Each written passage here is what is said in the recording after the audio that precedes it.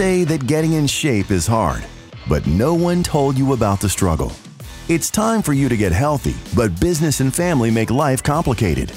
Discover all the high-performance secrets that founders and busy entrepreneurs use to ensure they stay fit and lean, no matter how busy they get.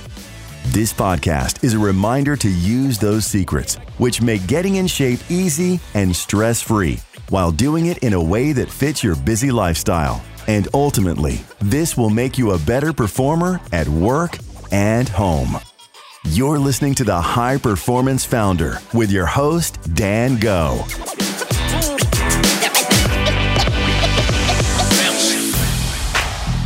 Hey, what's up? And in this podcast episode, I interview one of my mentors. His name is Ed Lattimore, and I would not be where I am if it was not for Ed and contacting him in March of 2020 and contacting him and getting his advice and getting mentored with him, especially around the area of Twitter and just becoming an influencer has shaped my life in ways that I cannot imagine. Now, one thing I want to tell you about this interview is that we kind of get started right away.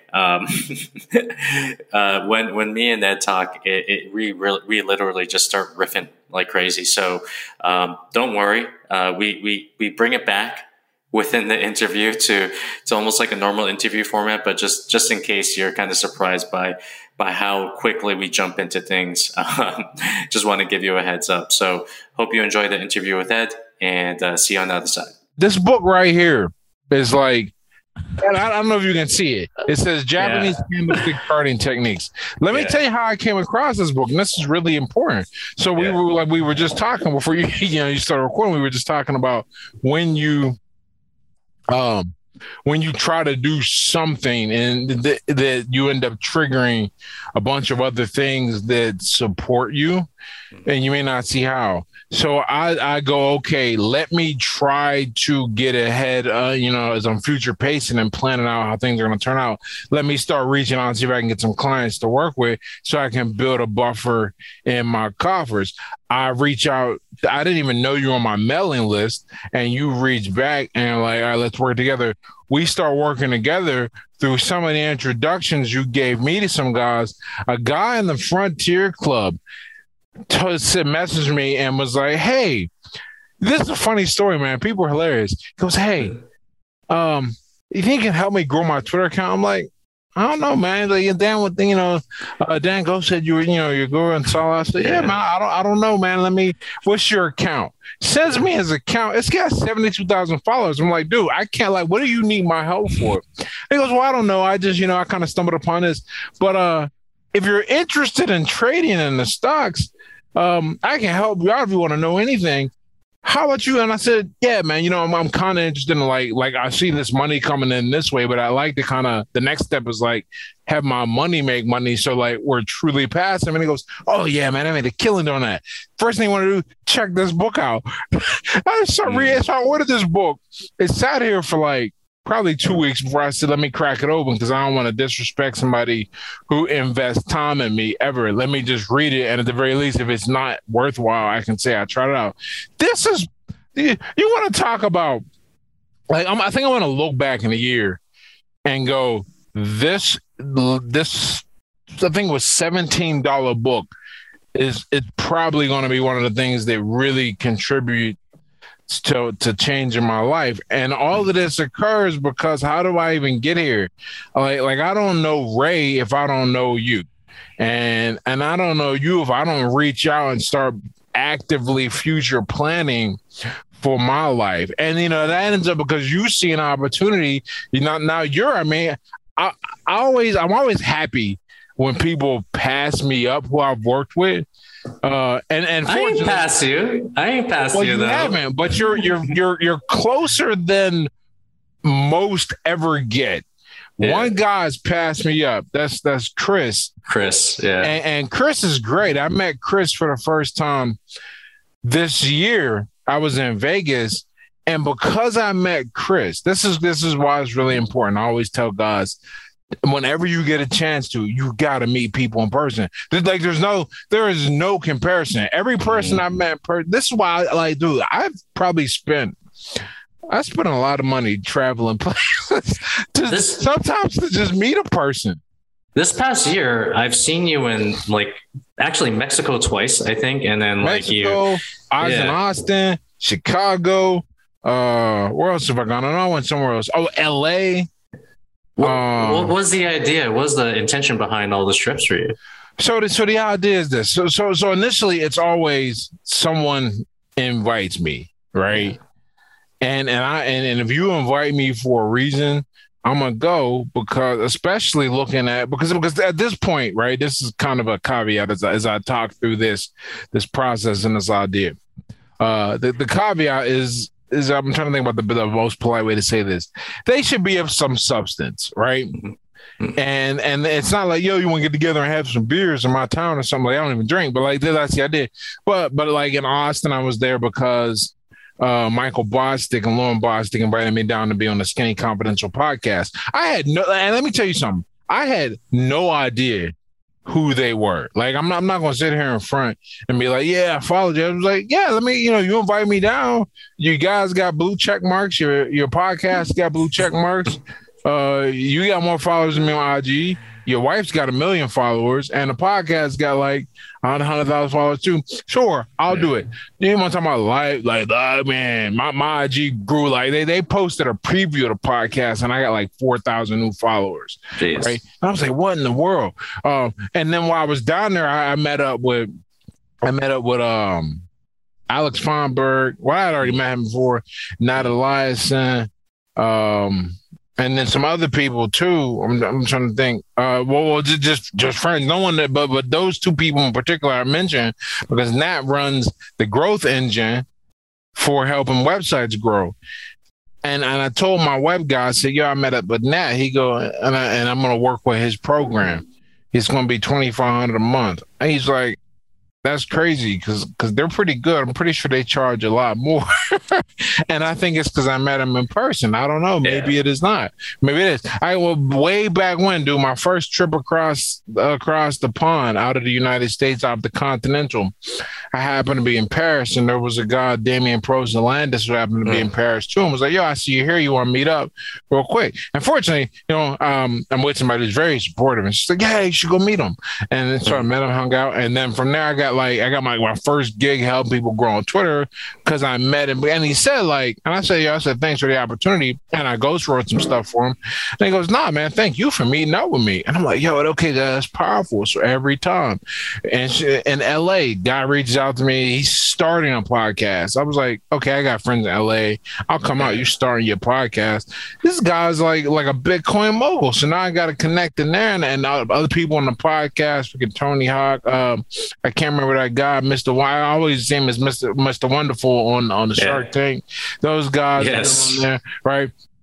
And in Chicago, the way Chicago happened is it was a writers' conference, and I get invited to. This is funny, man. You're not gonna believe this. It was an all women's writing conference, right? Uh-huh. And the way I ended up going there is, I had a PR firm working for me last year, and they had reached out to one of the people that was going to be speaking there. She put together a book about different stories starting over, and it was originally going to just be on Thrive, but 800 people submitted it, and she decided to take her 30 favorite and put them into a book. Mine made it, and she goes, well, I'm gonna be in Chicago talking about this and talking to some other people. If anybody's around, love to meet. And I said, I am right down the road.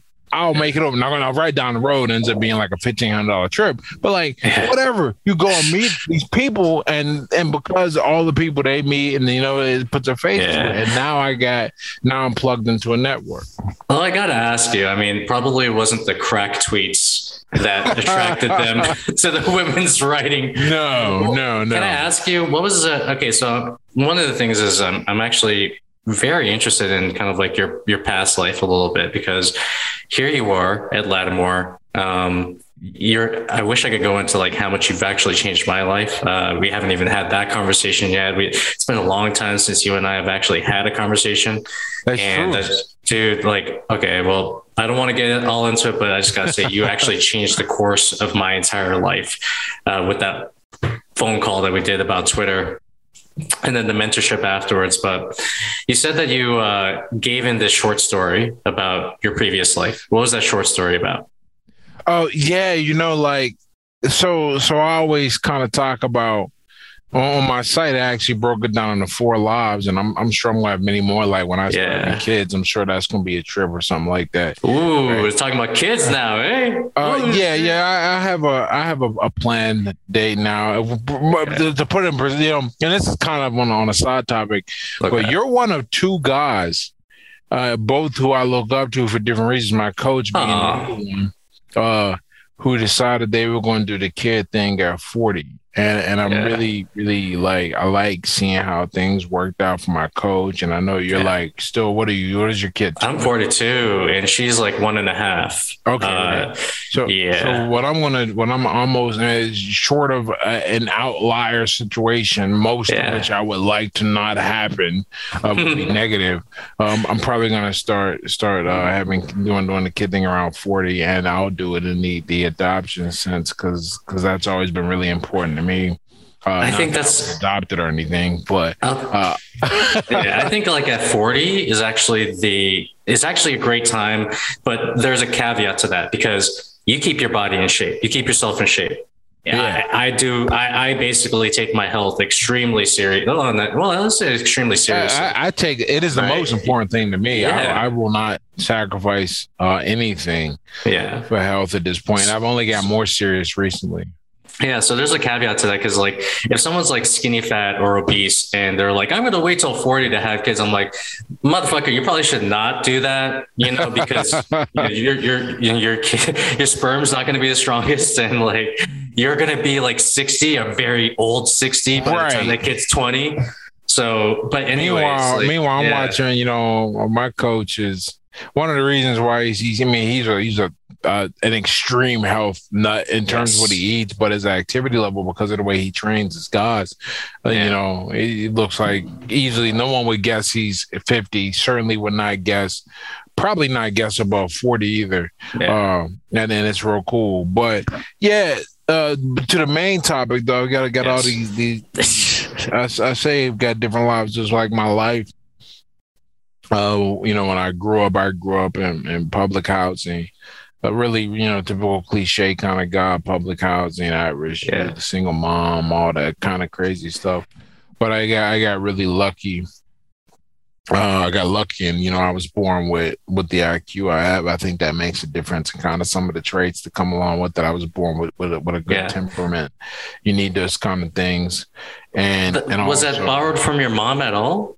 Or your parents, the people that are around you? Dad, for real, but I don't know. I mean, it's not that I don't know my dad. That's not like that. But to say he was a force in my life, raising me, that is a stretch. Not even close, really, because he didn't live with us. He wasn't around. The thing is, like you're an anomaly to me, a little bit, right? Because you did come from public housing.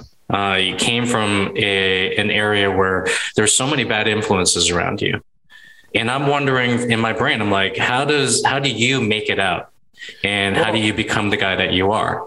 I always, I really attribute a lot of it. So, some of the things, there's like 3 factors, right? There's nature, nurture, and then, for lack of a better word, we'll call it, what do we want to call it? Luck. And maybe not so much. It's weird. We'll see. The nature part, I'm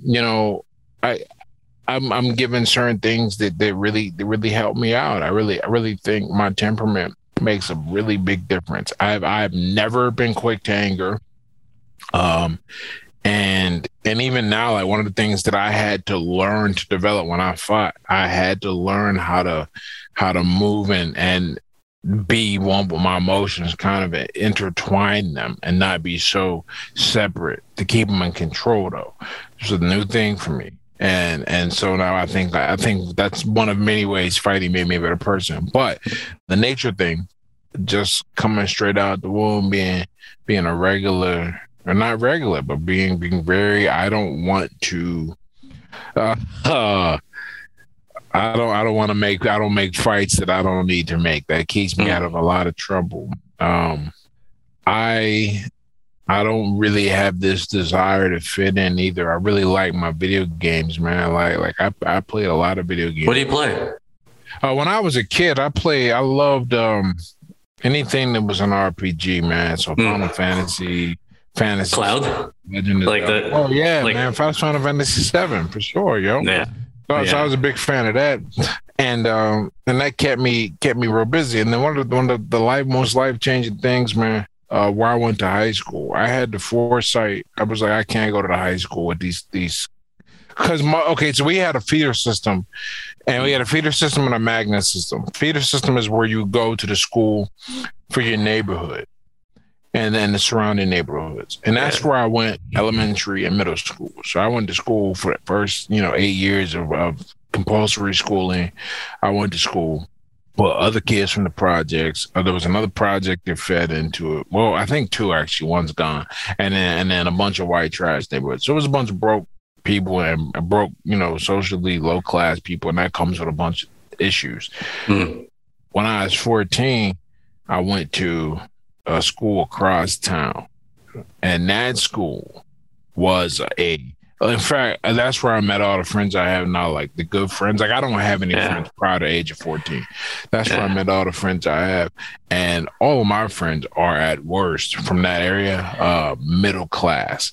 And that was a shift just in general thinking, interacting. I remember feeling awkward. But you want to talk about like positive peer pressure. Like, for example, even though I have my book about alcoholism and overcoming and dealing with that, and I talk about it, none of my friends drank in high school. We didn't do that partying thing. We weren't crazy. We weren't doing drugs. I had great influences, and that probably steered me. And not probably, it did. I mean, it steered me in a really great direction. Every now and then when I'm thinking about it, I'll randomly write some of the parents that are online, and I'll say, you ain't have to be the type of person you were to me. I'm an outsider. You kind of embrace me like I was your family. There's stories. One family in particular, my friend Eli, that they are, we'll call them, they're not Orthodox. I think they're more like conservative Jewish.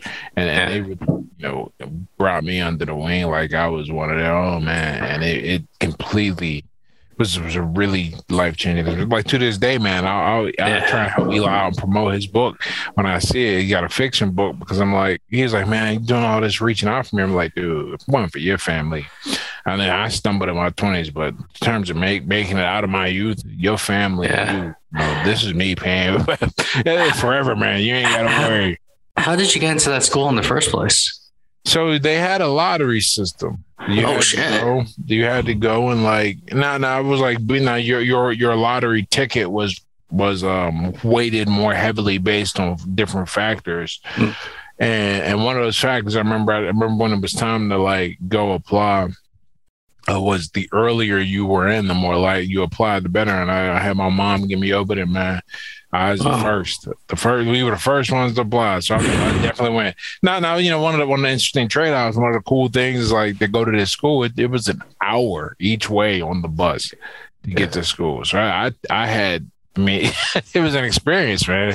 But it really made a big difference. So that's my youth, and then I talk a lot about my second birthday being December 23rd, 2013. That's when I stopped drinking. Yes. And why did you decide to do that? Cause man, I was fucking up, man. I was in bad shape. And what's cool about that realization, that future pacing thing we were talking about, that's always been a trait. Right. It's just now I have structured my life to where I greatly benefit from it, as opposed to keeping myself out of trouble, because I've used it to keep myself out of trouble or to minimize the effects of some dumb shit I did. But here's the thing.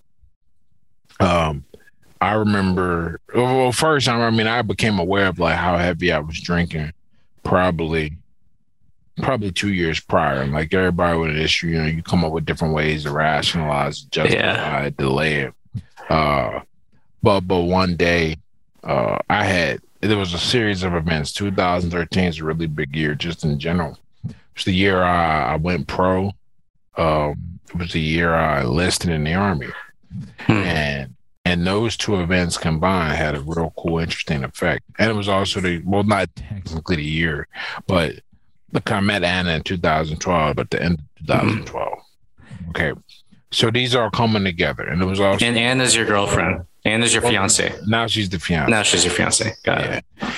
And then in 2000, and that was also when I re-enrolled in school, like officially. I didn't start class until 2014, early January, but that's when I re-enrolled. So all this is coming together. And I remember I had my 3 fights that year. I had 3 fights, 2013, 3 pro fights, and went away, did basic training at AIT, came back in December, was partying, drinking, got out of hand. Probably because I woke up at my boy's house. I don't really remember how I got there. And then I remember thinking, I was like, okay, this is crazy because now we got something to lose. And that's something I didn't really have in my 20s. I didn't really have something to lose. I was just kind of floating around. I mean, I was an amateur fighter, but I was working shit jobs. I'm trying to think, where did I work out when I was in my 20s? I worked at Starbucks. I did an AmeriCorps volunteer thing, worked security at a homeless shelter. Why do you think you're going hard on the alcohol in the first place? Oh man, I was trying to fit in, man. When you think a certain way, this is something I try to warn a lot of younger people about, particularly in the early 20s. Because I'm 36 now, and that's an interesting age because that's the first time I'm like much older than people who are adults now. Like the people who are 19, 20, 21, well, we're not even the same generation. And that's really interesting because normally, you grow up and then most of your 20s, your late 20s, early 30s, people who are in a different generation, it's kind of like they definitely are like kids, right? But the generally speaking, who you talk to, the dividing line between millennials and Gen Z is 95. Anyone born after 95. So if you're born in 95, that means we'll just say you're born in who's somebody I talked to, a friend of mine. She's born in 98, right? So she's 24. That's not a kid. Right? That's another right. And so like you had those conversations and I try to remind them, I go, look, if you don't fit in and you don't like this culture, depending on your personality, there's how you respond to booze. But one of the things that happened to me is I wanted to fit in. I always had this fear of rejection. Loneliness, and I didn't know how to harness, and I didn't realize that no company is better than bad company. Kind of the way I live my life now, really understanding these things. And so for me, it was like, okay, how can I get around people? How can I maximize opportunities to meet girls, whatever? And it was the alcohol. And then because of the type of, I'm not good at being background noise. I never have been. I'm either going to be the leader, I'm either going to be the teacher, or we're going to have like 1-on-1, 2-on-2 kind of conversations. I've never done well just kind of being in a group setting in a background and recognizing that now makes my interaction so much better. But when you're younger, you're like, okay, this is what everyone's doing. Well, I'll go out and I got to stay out. Let me just have this drink. Let me try and make myself the most boisterous person. Let me do the most outrageous shit and have it all be fueled by alcohol, because all that's feeding my desires and how I want to interact with the world, but it's doing it in a negative fashion. Okay, as opposed to now, right? Same drives, like exact same drives. The difference now, you look my name up and all types of things come up. You can see what I've done and accomplished, and I continue to try and be a good example, try to be a teacher, try to be a leader, try to connect with people, use my leverage to make new relationships with people that are like-minded. Like I was just in DC for the weekend. Anna had something to do down there, but I have a good friend I made over Twitter that like, I just enjoy his presence. All he else just happens to be sober.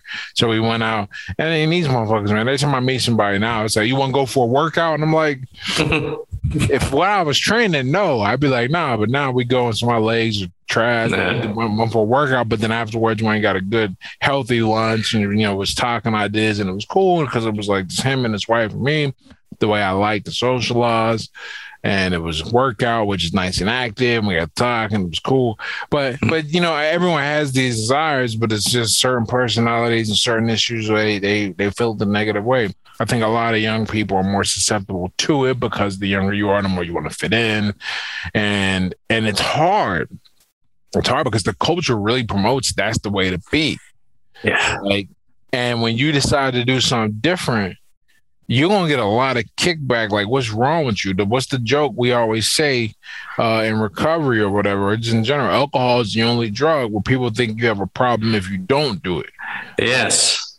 So that's the kind of the cultural influence that a lot of these people are growing. I mean, we grew up indoctrinated, but he's supposed to go out on your birthday, blow up and all that. I feel like alcohol is one of the most accepted. It's actually the most, that and coffee are the two most acceptable drugs that people go into on a regular basis. And when we think about alcohol, not necessarily caffeine, because I do think that caffeine actually has like some amazing properties and it has its advantage, right? But alcohol, it's like a net negative on every single kind of marker there is. It's like it's the crazy because this is a conversation you don't have with somebody who doesn't even I've learned this. You don't have this conversation with people who aren't sober or don't broach the subject first. In other words, you don't become an evangelizer for sobriety, right? That was one thing I've been very good about avoiding.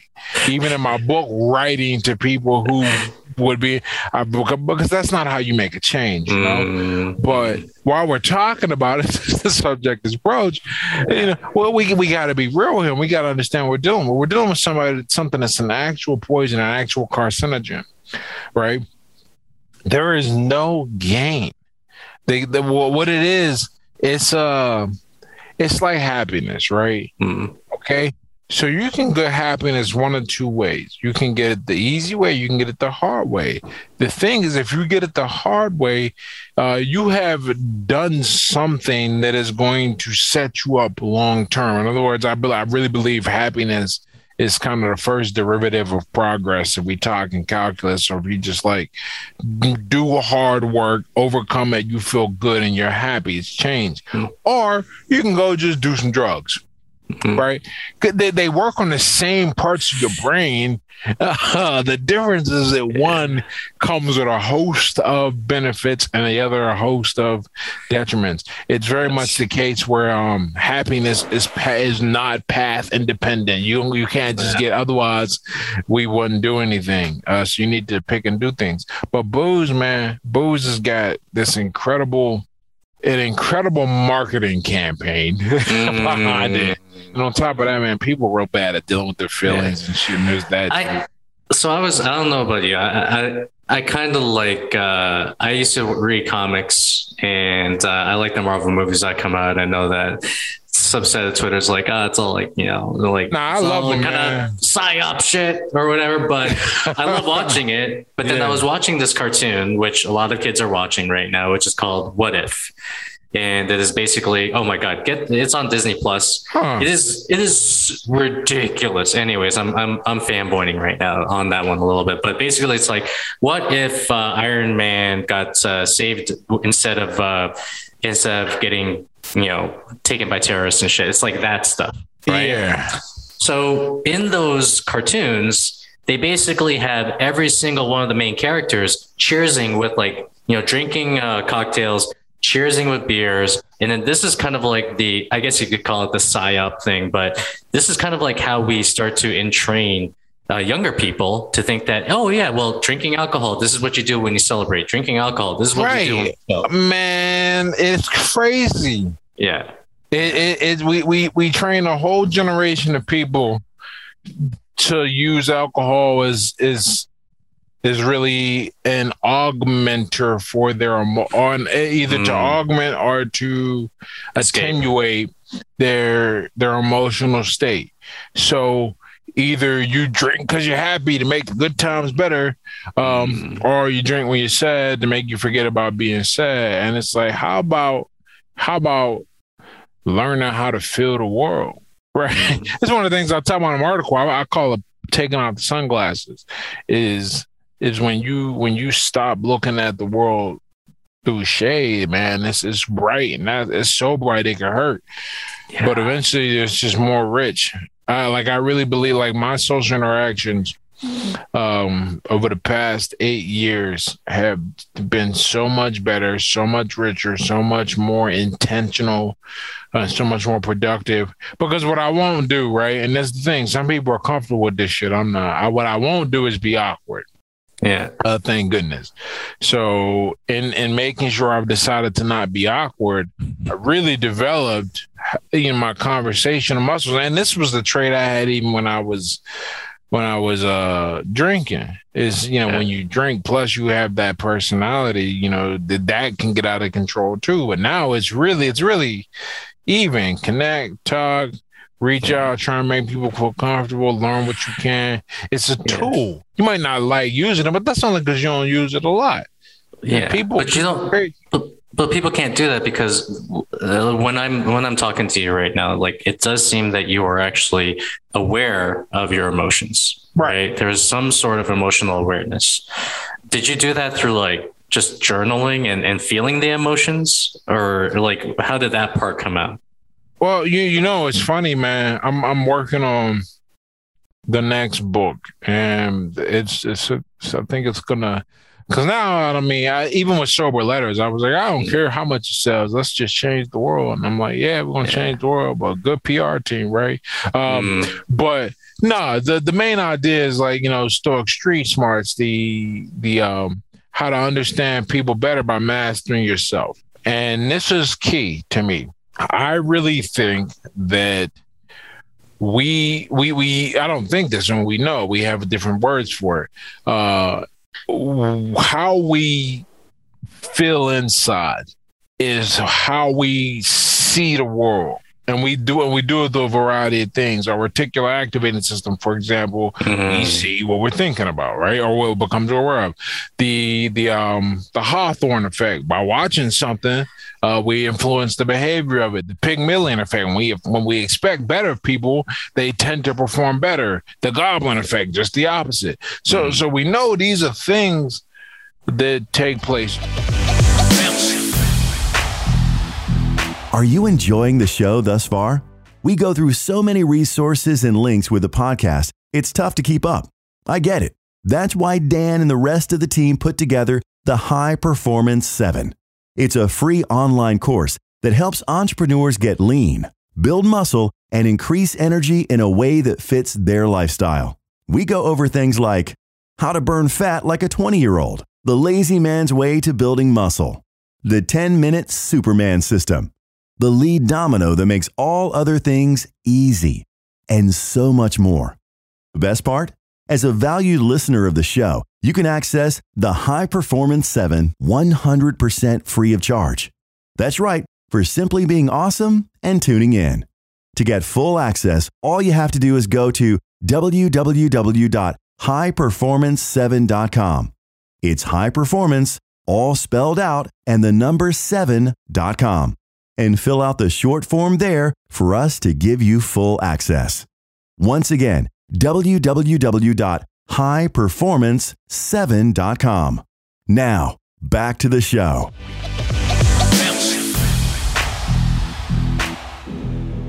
What I've learned is that with these effects that exist, if I focus on making sure I'm together, that I have clarity of thought, that I have clarity of purpose, and really we'll call it authentic communication.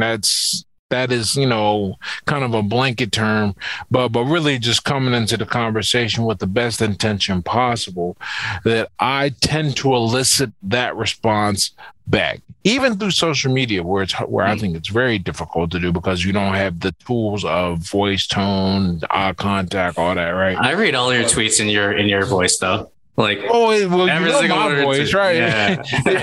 but you are like of the 162,000 people following me.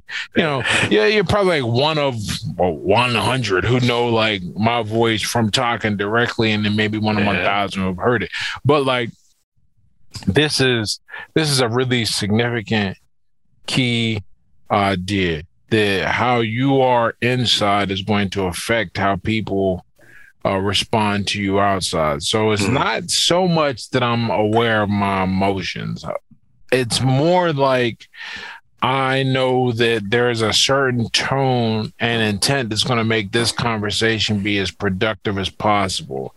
And anything that doesn't lead to that, well, we you know, now now there are things you can't control. Like, for example, man, like if 5 minutes before we were supposed to talk, I got the news that somebody died, I'd be a mess. But like, look, man, we got to reschedule this. I'm not gonna be able to focus. Or like I looked at my bank account, I just got linked was down like $25,000 out of nowhere. Somebody stole from there. You got to focus.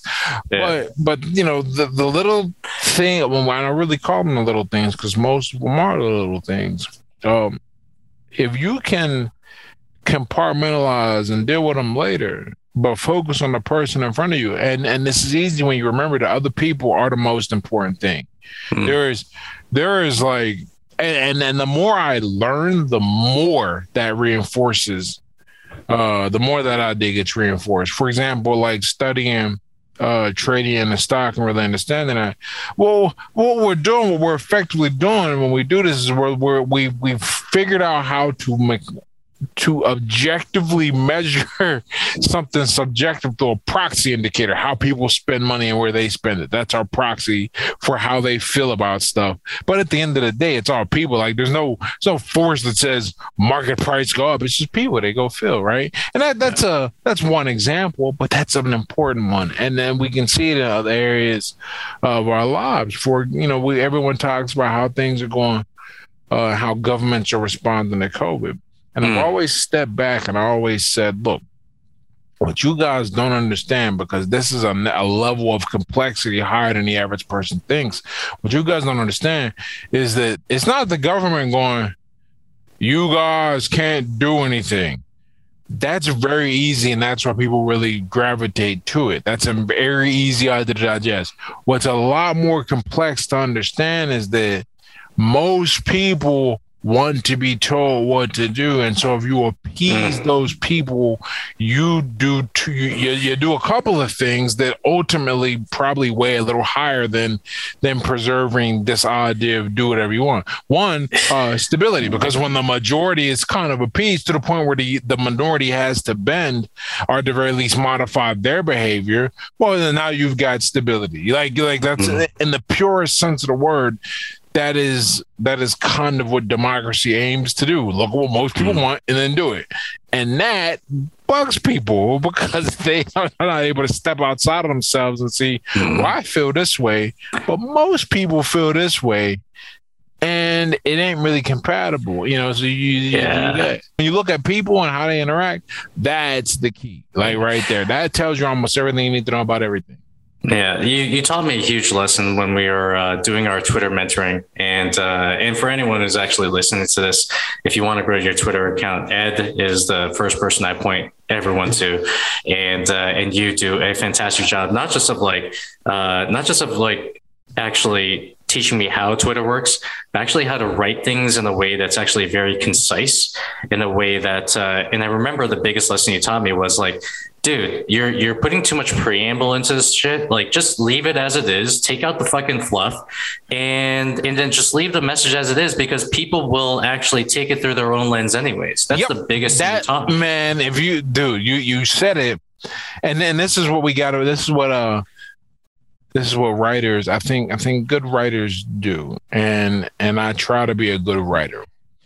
And if you think back to your high school days of English class, they make a big deal about symbolism and teaching you about symbolism. And I always thought that was kind of weird and impractical, but that's because there was no lens to kind of focus it through. So I thought that about most of the English lessons. But now I have Twitter, and I'm quite, most of my courses are quite literally kind of reapplying the grammar and stylistic rules that we were taught. But one of the things that you learn, that you figure out if you watch, you'll get all the great stories, is that the story is presented in a way where it's like, okay, here's what it's not about. And you can kind of look at it and go, okay, it's not about this. So people aren't going to get the outright wrong idea from the story. But what they're going to do is they're going to look at it and they're going to go, okay, I see parts of myself, or I have an example. There are different parts of my life. I have a different feeling about this, and they're always going to be able to take what they see from it. What you as the writer, you get to do, you get to plant the seed. You get to plant the idea. You get to go, okay, I know you're going to look at this and see a certain thing, and I need you to take a certain action. I'll tell you a story, man. This is a real story. When I got out the Army, I only served 4 years, and it was an 8-year contract. But I got out 4 years early because I realized it was kind of BS. But I didn't want to get out in a terrible way. I had to get out. There were only really 2 ways out, and one way was kind of not an option, right? So I qualified, it looked like initially, for a hardship discharge, which is basically you have to show that you leaving allows you to deal with a hardship better than if you were staying in. And I got lucky in some ways in that one, you can enlist knowing the hardship, but the hardship in present, because they'll be like, well, what is this? You knew this. Well, now it's a big deal, right?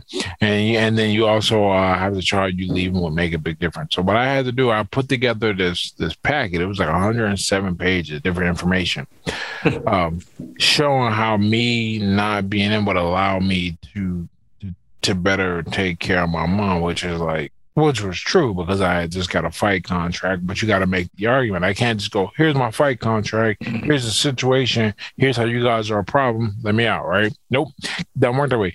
You gotta, right, but the way I wrote it, I was looking, I was like, okay, I need them, because I can't just tell them, okay, that's just trying to put the idea in their head. No, I need to be like on some Inception type shit. I need them to read it and then have the idea that him leaving is the best course of action.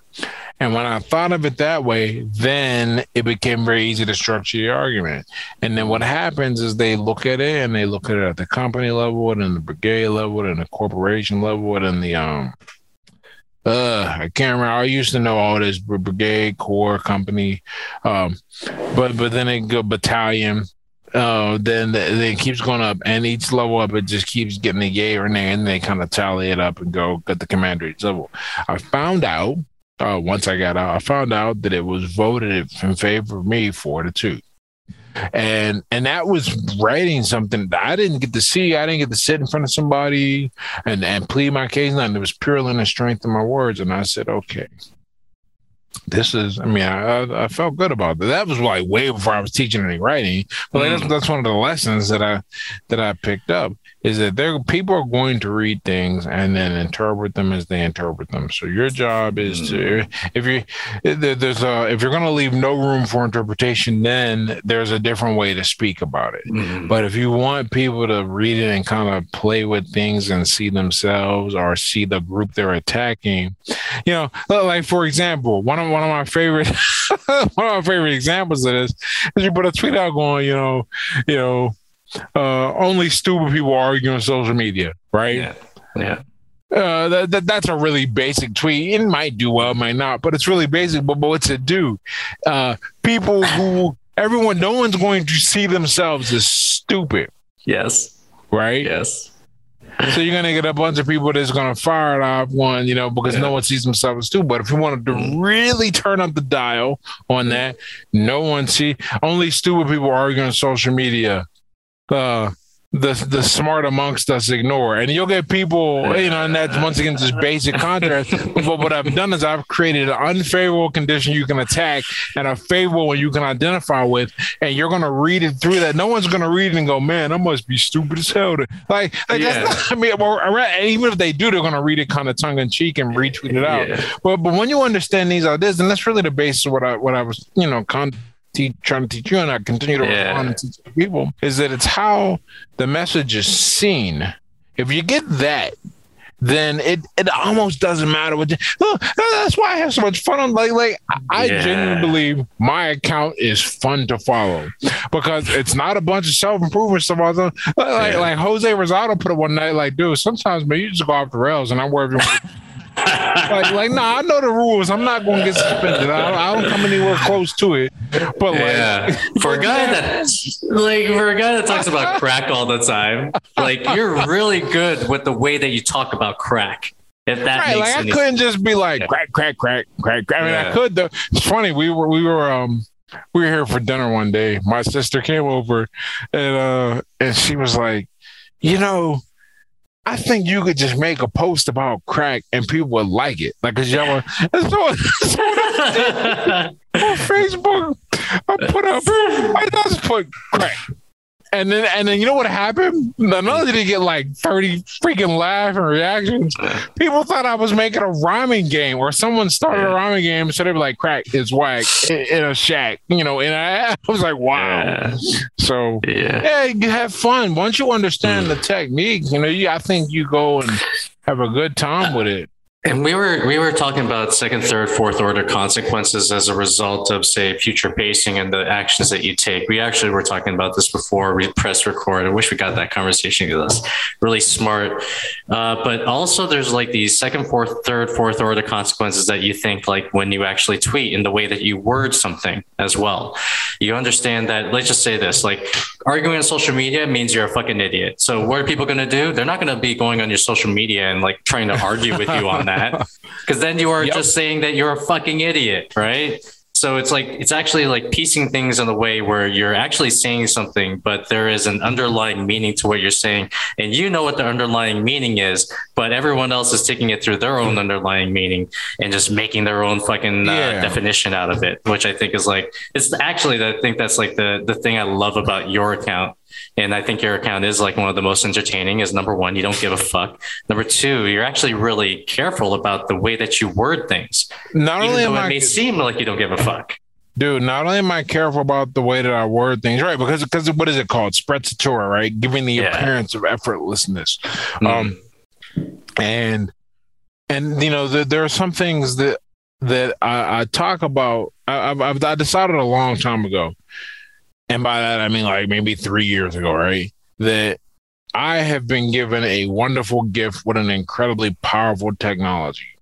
I've been given the gift of words and and we'll call it, well, actually, the gift has got multiple components.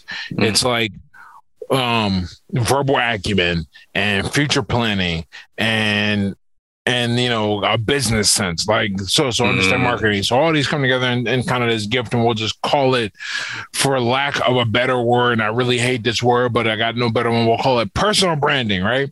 I've got that gift, and I said, okay, this is really cool and really powerful, and we've got the technology, because 30 years ago, Ed Lattimore probably taking his physics degree and working on Wall Street, who knows, or in a lab, but this is what I get to do now.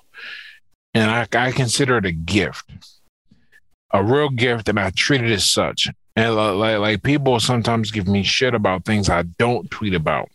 Like I don't tweet about politics, and I won't tweet about COVID, and I won't tweet about a lot of the race-related things, because what I have to realize, what I have to live, what I think is that my account does about 40 million impressions a month. That's a lot of influence and a lot of eyes. It's not the most, but it is by far more than the average person. So I have the power to tilt people's opinion, at the very least to expose them. And so what I have to think about is, what if I'm wrong? Okay? Like, and no one ever thinks about that great responsibility. What if I'm wrong? I do, though, because because I was exposed to some really kooky ideas probably in my mid-20s, and it was one that really stuck with me. Well, it was about his writer, William Mistel. I think he's dead now, but he talked about how all this technology that is coming out and will continue to come out, they're like gifts from somewhere, whether it be an alien civilization or the consciousness and the powers that be that run our planet, and we're being tested with those gifts. And if we fail the test, we're going to lose those gifts one way or another. This is kind of like the plot of Arrival, if you're familiar with that movie, right? And if we pass it, we're going to get a chance to really make a big difference. And to me, this is a big test. I can hop on right now and say something, and if it appeals to the world, because this is what happens. You understand marketing. There's that gift. I understand that I can say something negative that ain't correct, but resonates powerfully with people's emotions, and they will spread it like wildfire. And I will be lended a degree of credibility because I have a lot of followers, and someone will go and look me up, and I've lived my life in such a way that I'm not just a random dude saying some malign. I've got credibility, and that lends weight to what I say. So I've got to be careful about what I say.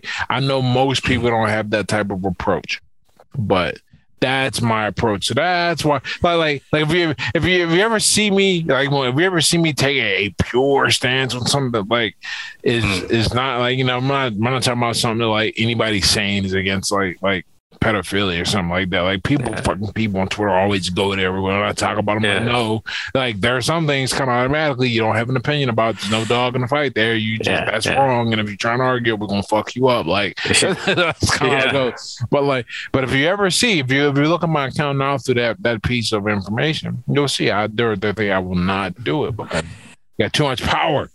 Yeah. And I think I told you this when we were mentoring with each other. It's like, it is literally the access to nuclear codes. That's the way I look at Twitter, because it is the spreading and the insemination of ideas into people's brains. Yep. And once people get this idea, then essentially that can send them off on like a rabbit hole of whatever it is. And for me, my whole thing with Twitter was like, there's so much fucking negativity out there. I don't want to be the guy that spreads it, you know? Right. And you can do like so much good here. I mean, there are certain people, there are certain people that I really admire on the platform because they have grown without playing that game.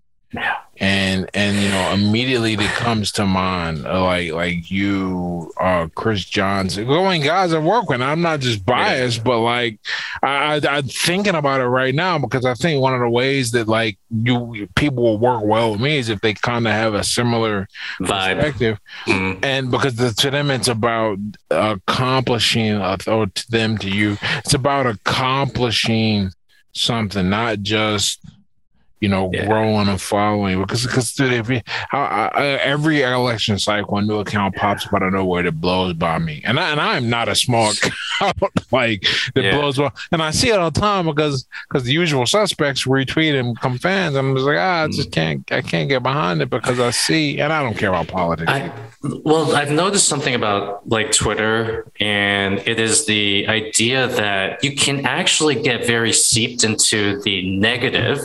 And you can actually grow a following off of the negative. Yep. And the second, third order consequence of that is you're attracting negative fucking people into your space. And that's kind of like the reason why I don't necessarily talk about, aspects of like, let's just say politics. I try not to talk about like COVID too much and like all this kind of stuff. In reality, it's like when people are actually going out of their way to get like outraged or to do whatever on either side of things. And you know what is crazy, right? This is like part of us.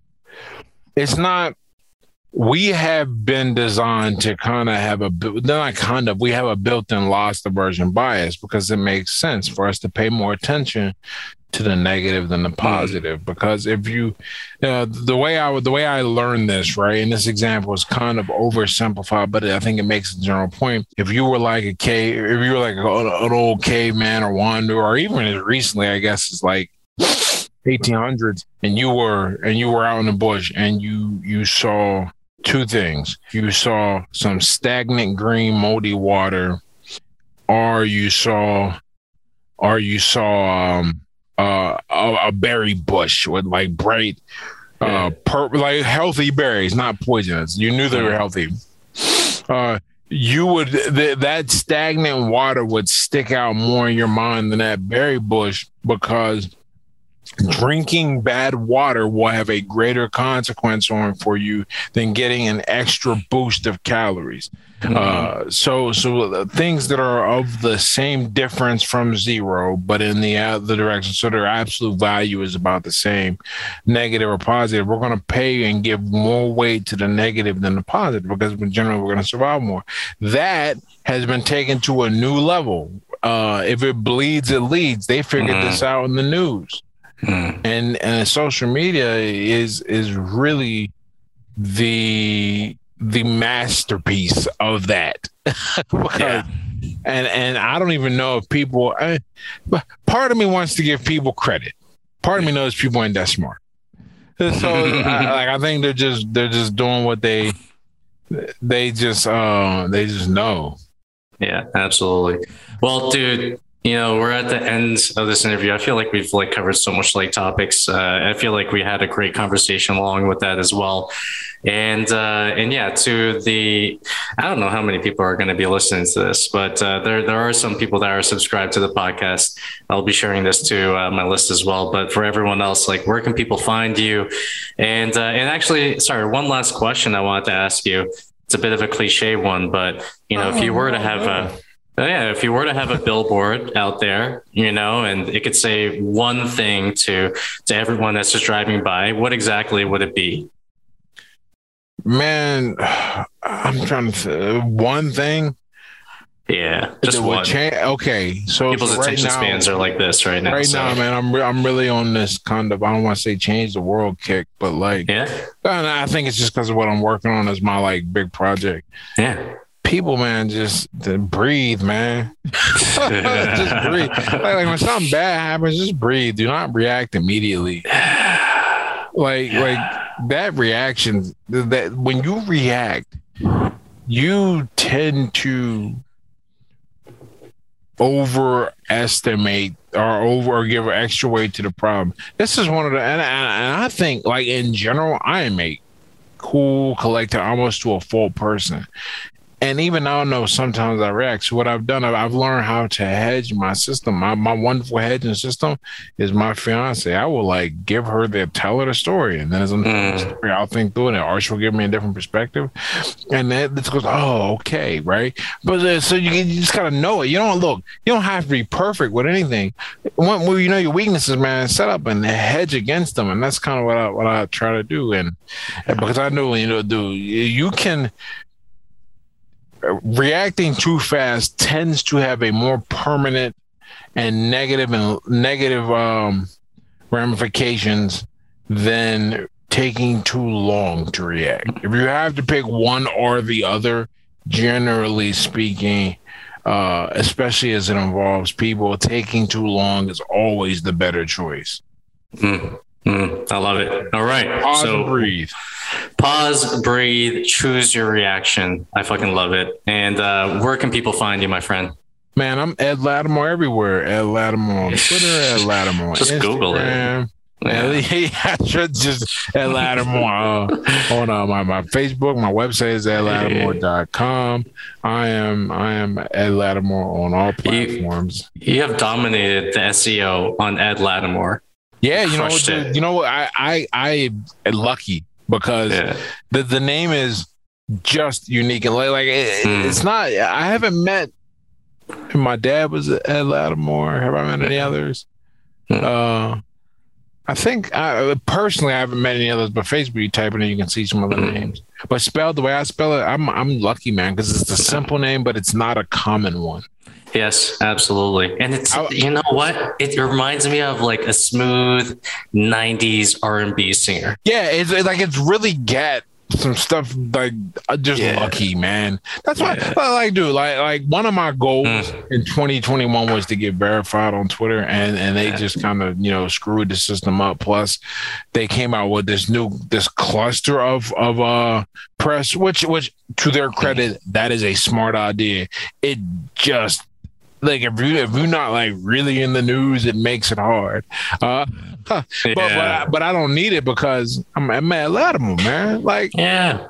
I don't think a blue check is going to do anything different. I mean, like it is going to sort of like when people look at it, like, ooh, shit, this guy's verified. Well, what it does? Let me tell you where it really makes a difference. I'm starting to get a lot. I've gotten like now interviews and products from IG. Yeah. Now, part of it is I really cleaned up my IG profile. Like now it's got a look and a feel to it. But having that check, that makes a big difference. People say, and on Facebook too, I have it. So it makes a difference. I don't know how much of a difference it's going to make on Twitter because there seems to be anyhow kind of a negative connotation amongst the general user community that does not exist in IG. Those are just a small minority that just are like fuck blue check guys kind of thing, Pretty much. Yeah. All right, dude. Thank you so much for getting on. I appreciate it. And no problem, man. Hey, thank you for having me. I really appreciate it, man. Anything I can do for you. By the way, are you in Austin now? Or are you? I'm in Kelowna, BC, British Columbia. And we're going to be going back to Toronto, and then we're going to be going to Mexico. We'll talk about this right after the podcast because I'm going to try to get you out there. And we're just traveling around right now. My dad calls it professional swatting. It's awesome. That is the best part about having when you really understand the location independent income. Yes. You could pretty much work from anywhere. So pretty much you can, dude. When I was in Portugal, it's funny. I made a better income in Portugal than the average person, but how much did I really need? It was Portugal. Well, let me tell everyone who's listening to this that Ed has actually changed my life. Literally, I don't say this lightly to anybody whatsoever. And Ed, I know you're listening to this right now. You have literally changed the course of my life in ways that you can't even imagine. And I'm so glad that I took you on as a mentor in the beginning of COVID of like March 2020, I think it was. And then I am where I am because of you. So thank you so much. I really appreciate you, man. All right. No problem, man. You're welcome. Yeah. All right. Sweet. If you're enjoying this podcast, please hit subscribe on whichever platform you're tuning in from. Help Dan and the rest of the team get the word out to more entrepreneurs like yourself and leave an honest review for the show. It would mean the world to us if you can help in those two ways. Dan reviews all the feedback on the show, so we can't wait to hear what you've got for us. This show is made for your benefit, so be sure to reach out if you have any ideas on topics that we can cover on the show or people we should interview. You're listening to the High Performance Founder Show. Thank you so much for tuning in.